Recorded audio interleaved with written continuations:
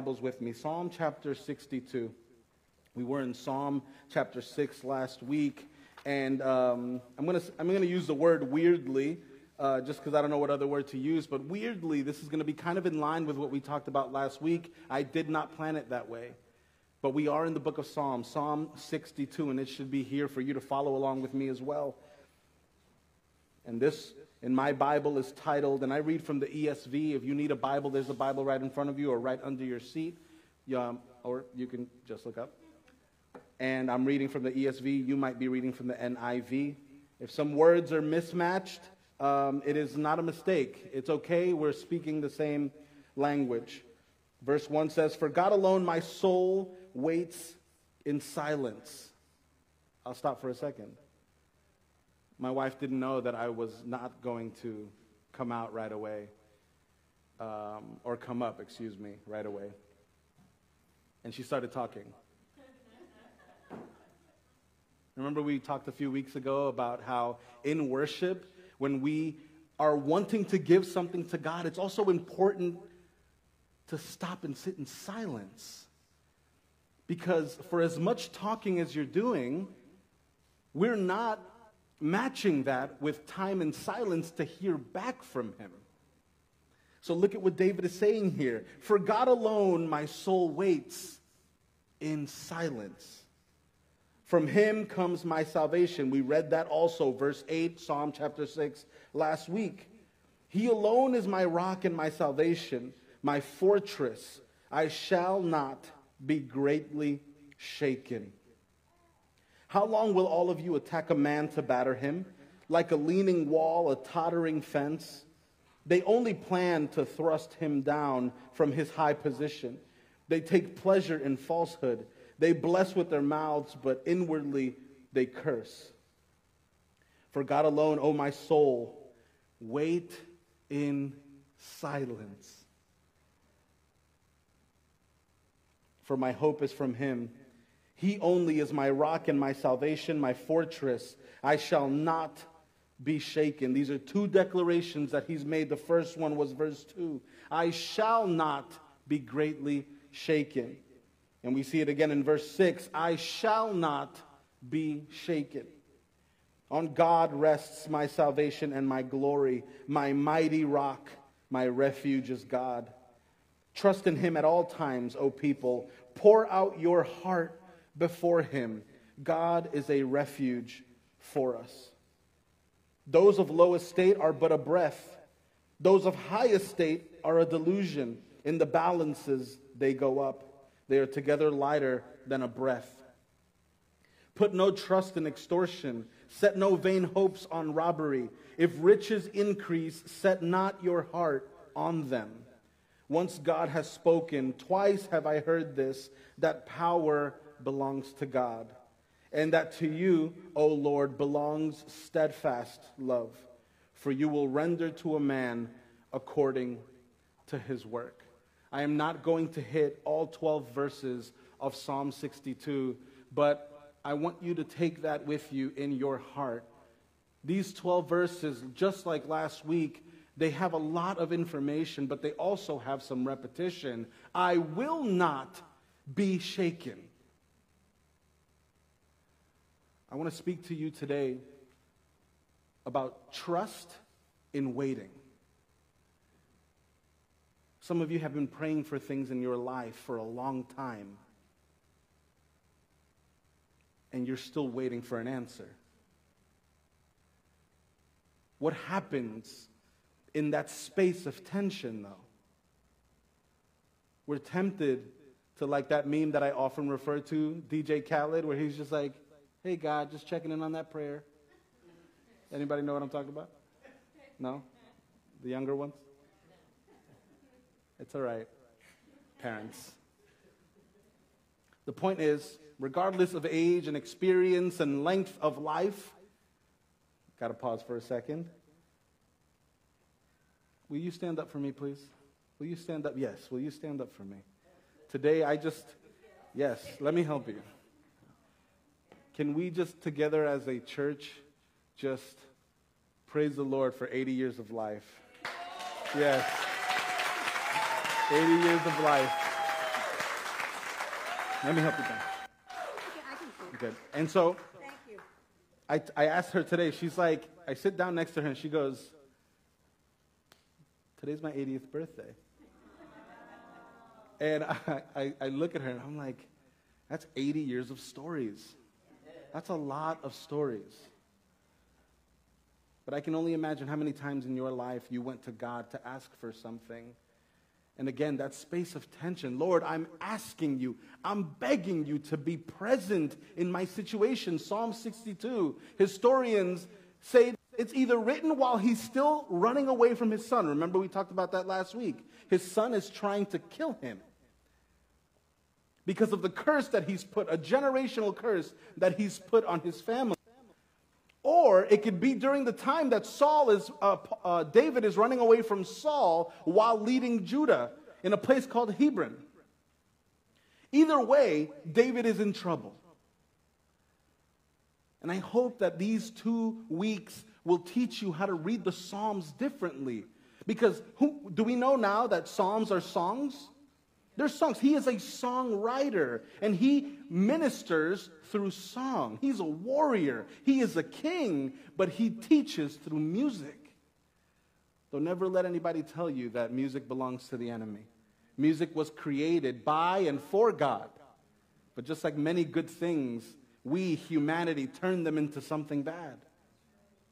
This is music that he's ministering to us with today. He's running away. He's in persecution. People are still looking to kill him. Remember, we said last week, thousands, friends that became enemies. And I asked you, who has enemies? You have no kingdom, but you have enemies.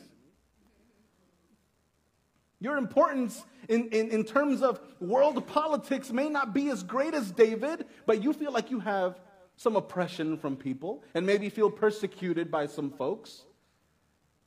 But in this time, David is choosing to worship and talk about his God and declare, I will not be shaken. But then what does he say in verse 1? Wait in silence. Wait in silence, friends. Wait in silence. There's something about waiting that I think a lot of us misunderstand. Waiting means to be watchful. Waiting means being watchful. Isaac, what does that mean? Perhaps our desire for complacency may lead us to think that waiting, by its definition, means to do what? Nothing. Nothing. This is not the case when we're waiting on God, though.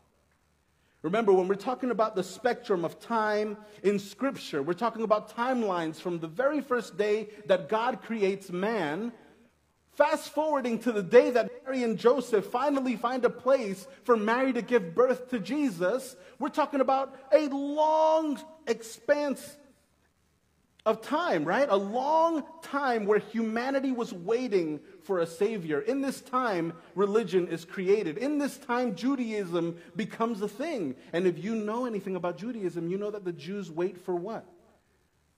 They wait for a Messiah. Waiting on God does not mean waiting, doing nothing. While David waited, he was trusting, leading, and worshiping. While John was waiting, he was evangelizing and baptizing. So we have someone in the Old Testament, someone in the New Testament. Jesus' cousin John wasn't just waiting on Jesus, but while he was waiting on Jesus, he was preaching, evangelizing, baptizing in Jesus' name. While Daniel was waiting to be saved from the lion's den, he was doing what? He was worshiping and trusting. Waiting doesn't mean to be passive. Waiting means active stillness. Waiting means active stillness. It means to say all those things that you've been praying for God to deliver you from. What do you do once you pray? Lord, help my family and save my children.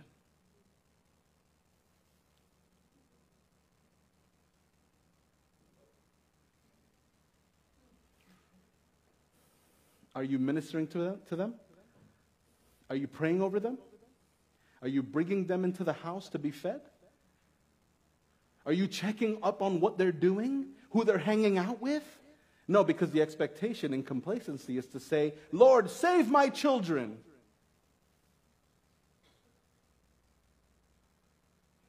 Lord, bring me a godly man, a godly woman.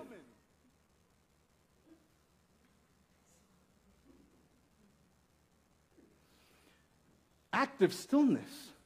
You want a godly woman, you want a godly man. Are you a godly woman and a godly man? Right? That's what I prayed for. I prayed, Lord, I want a woman that loves you and has no past.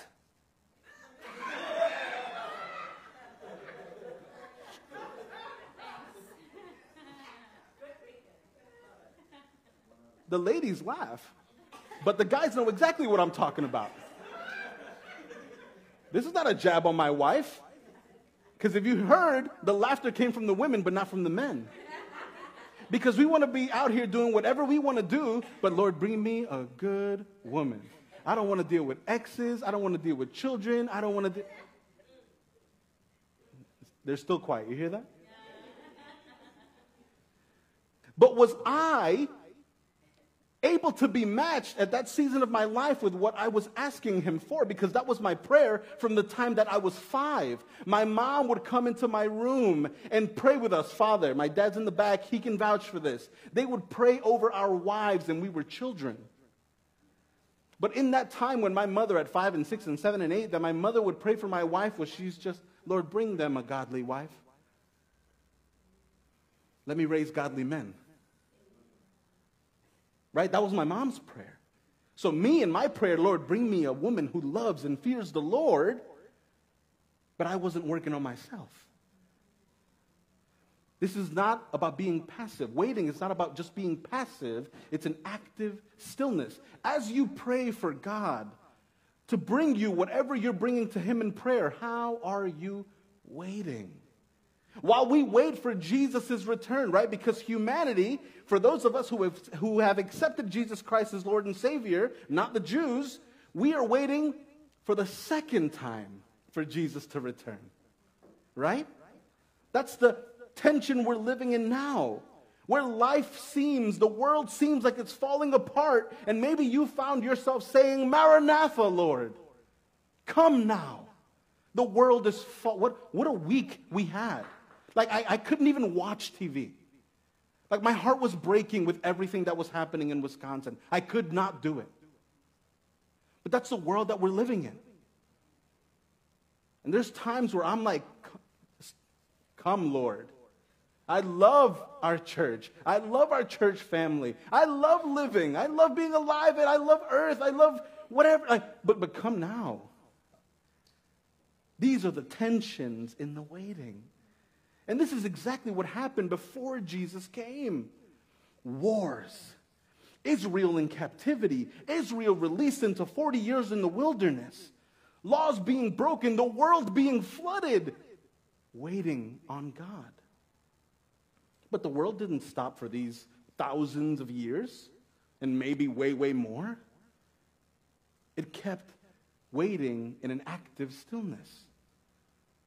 Although there were hundreds of prophecies in the Old Testament about the coming of Jesus, did life stop moving?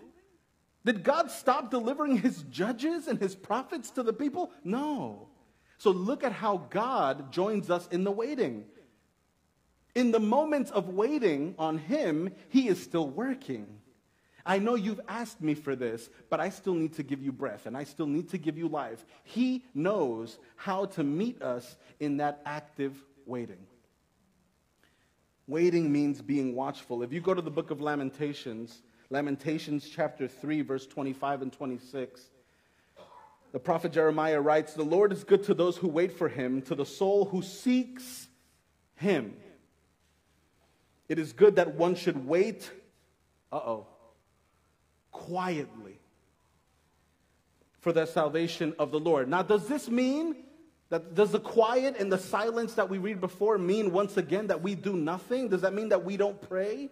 Does that mean that we shouldn't engage in relationship with God? Does that mean that we should engage in communication and fellowship with one another? No. This is a quieting of your soul.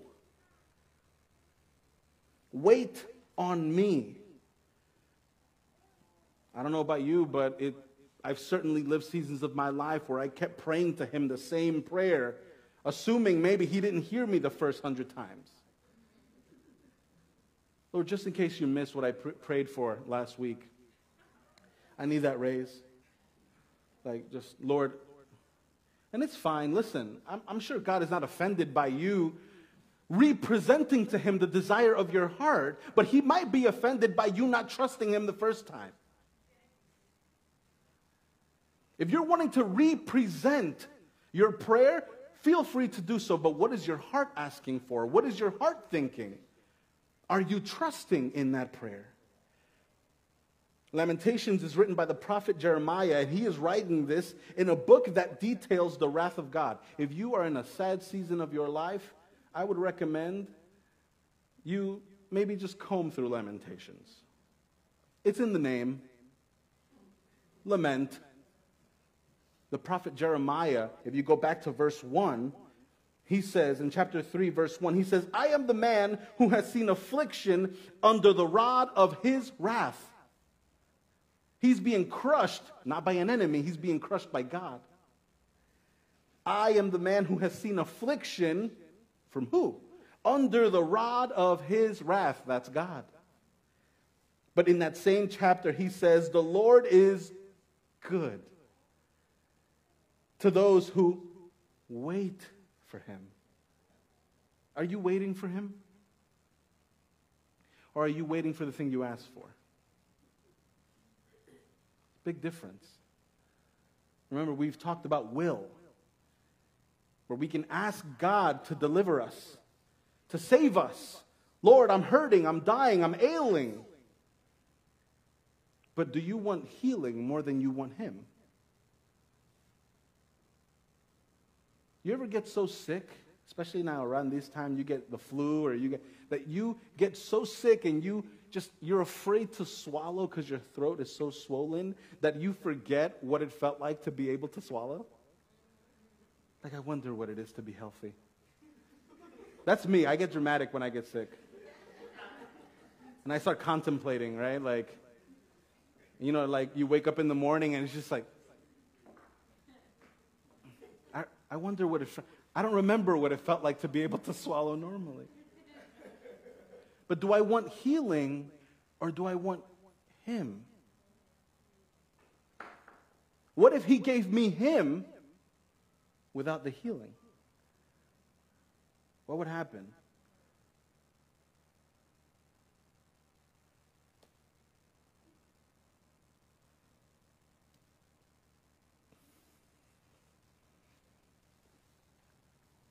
Advent is the season of anticipating the coming of our Lord Savior Jesus Christ. From the day that God created Adam until the day Mary and Joseph again found that space for Mary to have Jesus. In Bethlehem, humanity has been waiting for a Savior. And like I said, for those of you who have accepted Jesus Christ as Lord and Savior, believe that he was born to a virgin, we are once again waiting.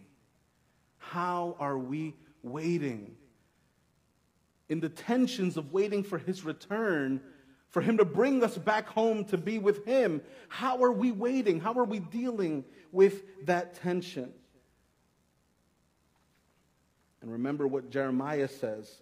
Again, in that verse 25, he says, the Lord is good to those who wait for him, to the soul who seeks him. In the seasons of waiting, are you seeking him? Everybody prays. Everybody prays. Everybody wants something. An atheist becomes a believer when he is about to die. Let me at least try this out. What do I have to lose? But do you understand that more than God wanting, God doesn't exist to please you.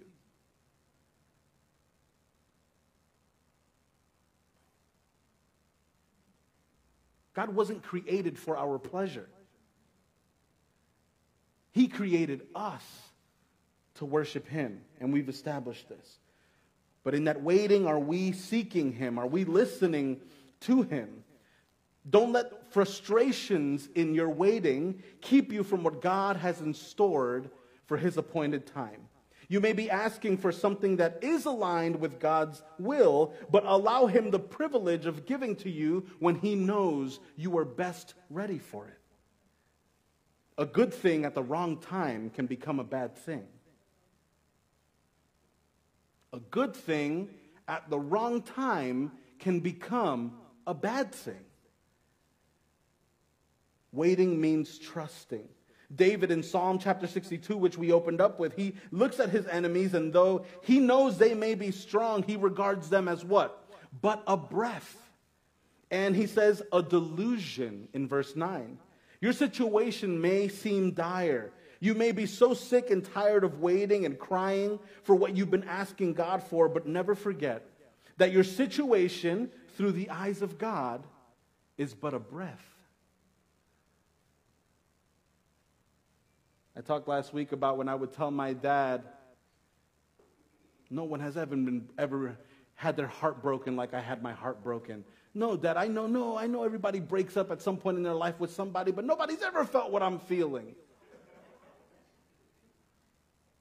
The thoughts of a child, right? But then there's a relative pain to that now, even as adults. Lord, I am in need. But you hear nothing. You see no response. What is our response in the waiting?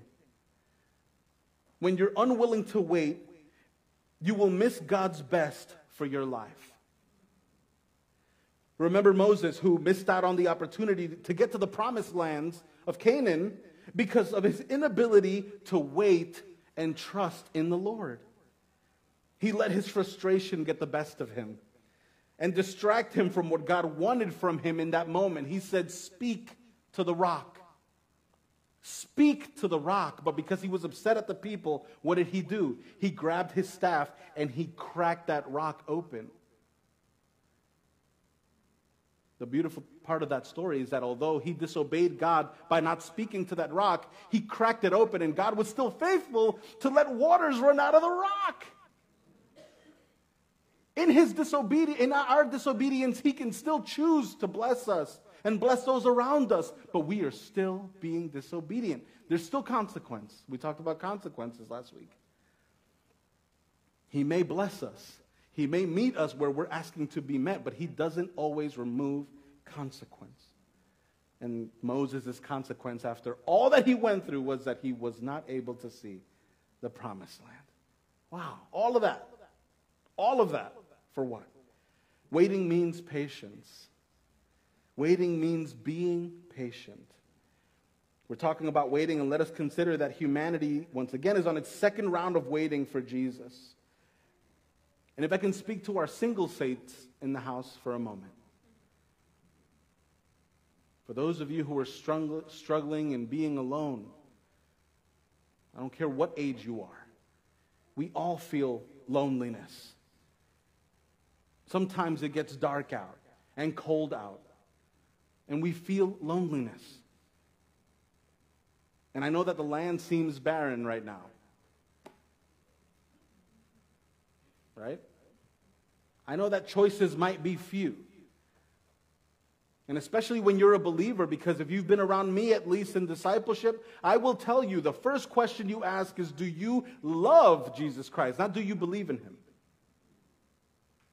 Do you love Jesus Christ? And what does love Jesus Christ mean? Love Jesus Christ means, do you believe, love, follow, and seek him? Would you choose him before you would ever choose me? That's how you qualify loving Jesus. And perhaps you're in a season of your life where any single person that walks into the church, walks into your job, walks into your Thanksgiving dinner, who is of the opposite sex, may seem like a viable option. Oh, he's cute. Oh, she's cute. She's got her hair done. His beard is all shiny. Jackie Hill Perry hits on this in a sermon that I heard her preach, and she says, don't be with a man who doesn't love God just because you're lonely. The same goes for the gentleman. Don't rush into a season just because you feel like your skin is asking for it. How is that an investment on yourself? But this is real. It may sound a little harsh, but it's real. Let's be real. Somebody asked me the other day, I don't know, if you're in this room and you asked me that the other day, he's like, what do you think is one thing that the church struggles with teaching? And what I said was sexuality. Somebody said, oh, well, like the teaching on homosexuality. I'm like, no, it's all of sexuality. And especially when you come from cultural backgrounds, because these things are so taboo, or like these aren't things that you should be talking about from the pulpit. Why not? God put it in the Bible and I can't talk about it from the pulpit? How does that make sense? If you're single, don't read Song of Solomon. You guys don't read your Bibles. Song of Solomon? Is that a song or... If you're married, read Song of Solomon. Read it tonight. Send the kids to bed early. So if God touched on these things, these beautiful things that he created, why wouldn't we talk about it here? Because that breeds a lot of other cancers when we don't know what our sexuality is through the eyes of God. It's a beautiful thing. But don't rush things that God is not yet ready to give you. We want God to present these things to us, but are you ready? He knows things about us that we don't know about ourselves. If he hasn't given you the gift of singleness, you don't think he has something great in store for you? Because if he didn't, he would give you the gift of singleness. But it's God's perfect time. What are you doing while you're waiting, though? What are we doing while we're waiting? Let me look at I don't want anybody to feel bad. I'm looking at the ceiling. While you're waiting on your husband and waiting on your wife, what are you doing? Are you committing? Are you who you're expecting God to bring you? That's only fair, right?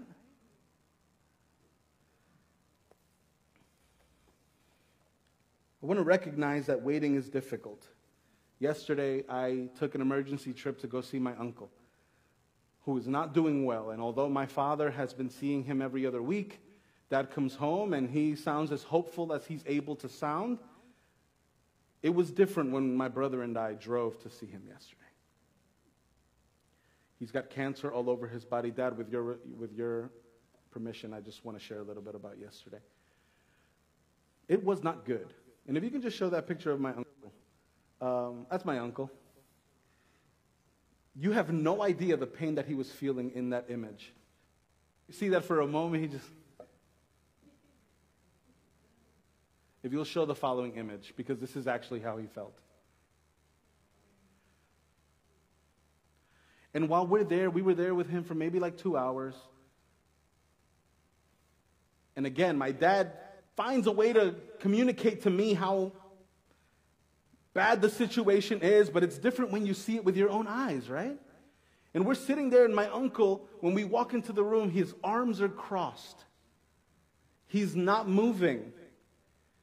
And the minute he laid his eyes on us, he smiled. And he was so overwhelmed that he started crying.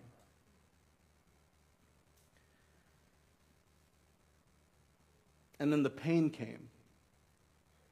And then my cousin, who has been watching after him, she says, he's waiting on the medication.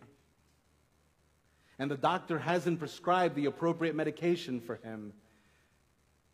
And then my cousin tells us, because he says, my back hurts, and the doctor tried to relay the level of pain that my uncle was feeling. He said every time he gets a shooting pain, it's like his bones break 3 times at the same time. And there's no medicine. They haven't assigned his medicine. And all he asks for was for us to hold his hand. And I look at my uncle and I'm like, Lord, if you won't heal, then take away. Somebody's dad It's my uncle. But Lord, if you won't heal because you are Lord, save. And my brother and I, although I'm the pastor in the family, my brother was the one who came over to my uncle and just started praying. I was praying. I didn't want him to feel uncomfortable, and I didn't want to add to the room, and my brother just starts praying. And in the middle of the prayer, my uncle goes through this excruciating pain where he looks up at the ceiling and starts speaking gibberish. And at the end he goes, my uncle doesn't speak English. He goes, no more. No more. I go to my uncle and I'm like, will you give your life to Jesus? You know how many times we presented Christ to my family? I shared with you that a few months ago my grandfather died. And just time after time presenting him Jesus. Us waiting for them to say yes. All these years for me, waiting for my uncle to say yes to Jesus. And I didn't share that when we walked into this room, he had a Bible open on his chest and he was singing a hymn. He was singing a song of worship. Beautiful, right? Do we really need to get to our deathbed to say yes?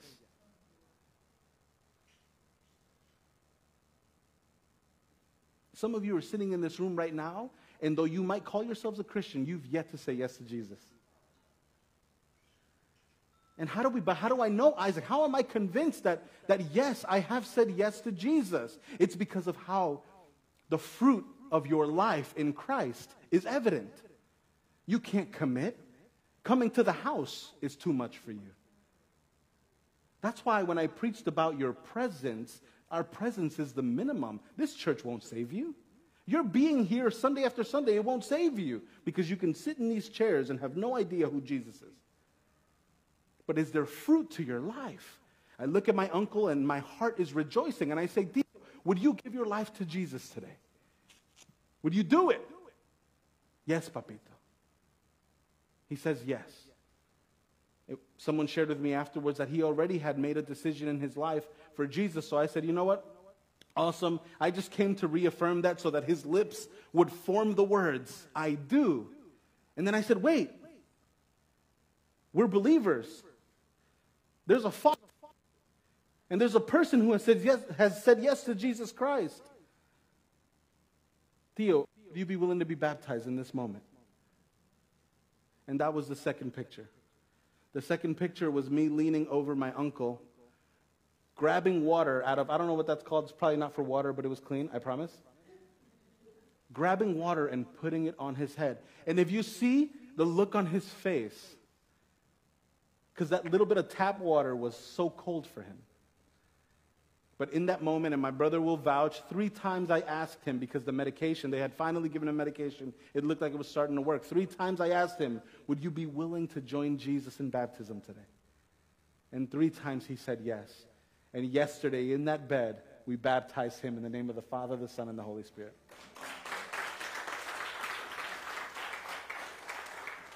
I don't share this story with you to pull heartstrings. I'm not a salesman.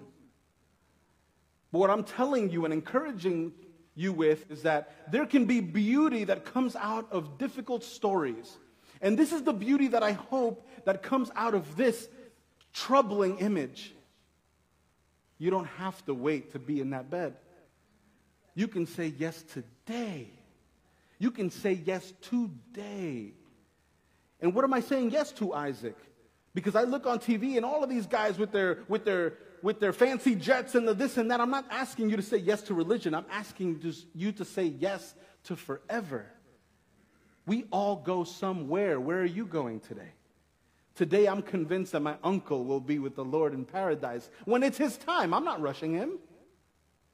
But today I'm convinced that because of the decision he made in his heart yesterday, genuinely, he's good.